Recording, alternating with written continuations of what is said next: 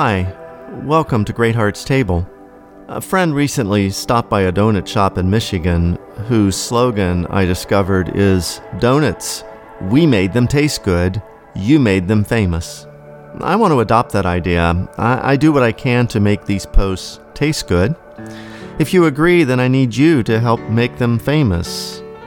Fame's not my goal, but being a service to as many as I can is, and so if you find these posts tasty, please let others know. And I hope you have others to tell, not just for my sake, but in a very real sense for yours as well. I touched upon the need for friendship in our last conversation. Pull up a chair as we continue that conversation in this post called A Quiet Place, Part 2. Oh, my favorite people are broken. Believe me, my heart should know. In John Krasinski's 2019 movie A Quiet Place, a farm family is forced to live in absolute silence. Their farm is surrounded by deadly alien creatures whose acute hearing allows them to hear and to follow with ravenous intent the slightest sound. The movie's not meant to be a metaphor for pastoral ministry, but it can be. As pastors, we can find ourselves inhabiting a forced silence, afraid to talk about hard things, lest they attract problematic, if not deadly, attention. And while most church members are not voracious alien creatures, nevertheless, as I discussed last time, when one becomes a pastor, the relational dynamics in the church shift. Pastors need safe, alternative communities where the thoughts often kept quiet can be spoken, where the silence can be broken. The lack of such a space is exhausting and can be perilous. That peril is spotlighted by novelist Patrick O'Brian, whose characters I've mentioned before, Captain Jack Aubrey and his friend and ship's surgeon, Dr. Stephen Maturin, who are featured in O'Brian's 22 novels as well as the 2003 movie Master and Commander. Though O'Brian writes about captains of 19th century British sailing ships, the parallels for modern pastors are instructive. In the 8th novel in the series, The Ionian Mission, Aubrey's ship is taking part in a blockade requiring him and his crew to remain monotonously in one place for an extended period. The crew, being a fellowship of equals, deals with the monotony by rehearsing and performing a rendition of Handel's Messiah. Jack had once enjoyed such camaraderie, but now he is captain, and captains, O'Brian notes, were often alone. O'Brian writes, "Breakfast and dinner were reasonably companionable, but Jack dined at 3, and since he was not a man who turned in early, that left a great deal of time, far more than the concerns of a ship on blockade could fill." Now, obviously, pastors rarely have much free time to fill, but like captains, much of the work of the pastor is done alone. It's the aloneness that is the concern.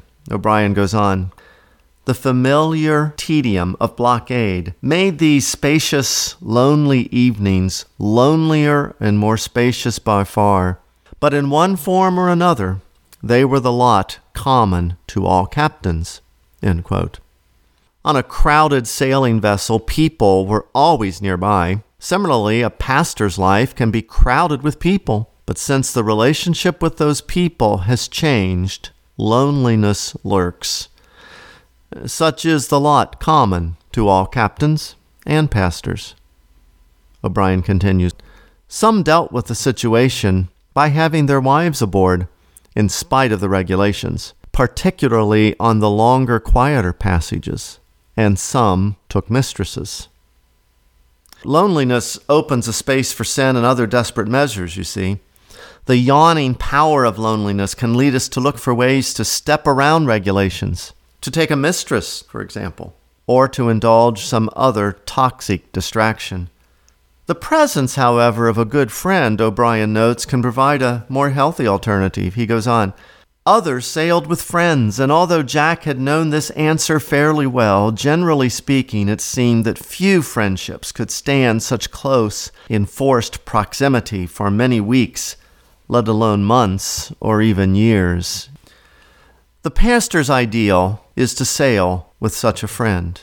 Though it's a rare thing for captains and pastors to find friends willing to tolerate close proximity and honesty, such friends can keep us from crashing on the rocks of sin that threaten always to sink us. These perilous rocks, the moral temptations of lonely captains and lonely pastors, are actually quite similar. As O'Brien notes, there were also men who took to drinking too much, while some grew strange, crotchety, and absolute. And although the great majority became neither confirmed drunkards nor eccentrics, nearly all captains with more than a few years' service were deeply marked by it.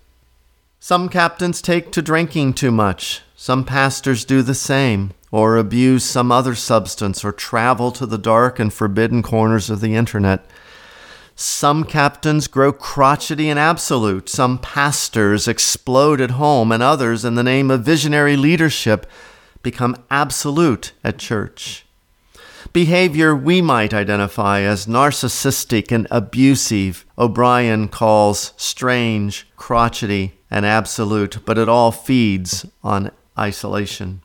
Like captains, by such isolation, nearly all pastors with more than a few years' service will be deeply marked. But some pastors, by design or by providence, escape, as did Jack Aubrey.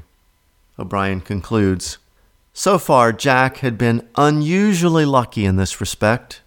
From his first command, he had nearly always sailed with Stephen Maturin, and it had proved the happiest arrangement.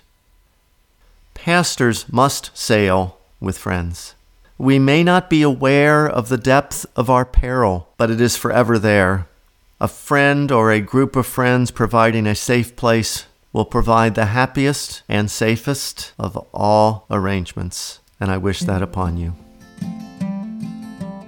Great Hearts Table is published on the first, second, and fourth Mondays of each month in both audio and print format. I hope you will email me with comments and questions so that I can better know you, and I hope you'll subscribe and encourage others to do so. Thanks for joining us at Great Hearts Table. I am Randy Greenwald, pastor of Covenant Presbyterian Church in Oviedo, Florida. Just shy of breaking down, there's a bend in the road that I have found called home.